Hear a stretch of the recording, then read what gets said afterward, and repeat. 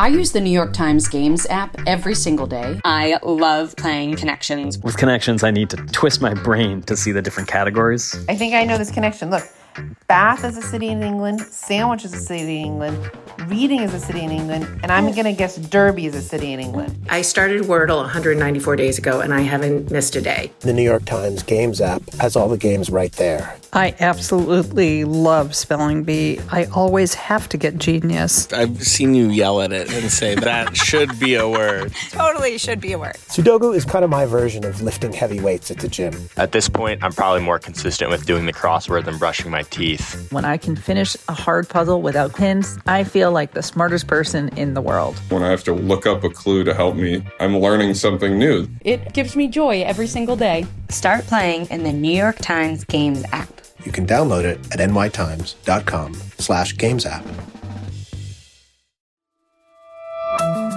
From the New York Times, I'm Michael Barbaro. Here's what you need to know today. On Tuesday, Haiti's government said that the armed gang that kidnapped 17 Christian missionaries there, most of them American, is demanding a ransom of $1 million for each person. The gang abducted the missionaries over the weekend as they drove through a suburb of Port-au-Prince, in the latest sign of how chaotic Haiti has become since the assassination of its president over the summer. That's it for today. I'm Michael Barbaro. See you tomorrow.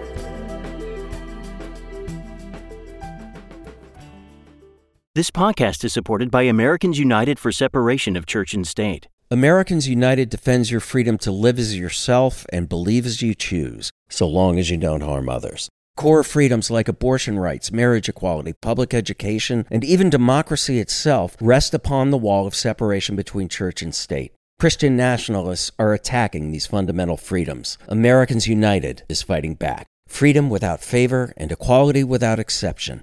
Learn more about AU's work at au.org/NYT.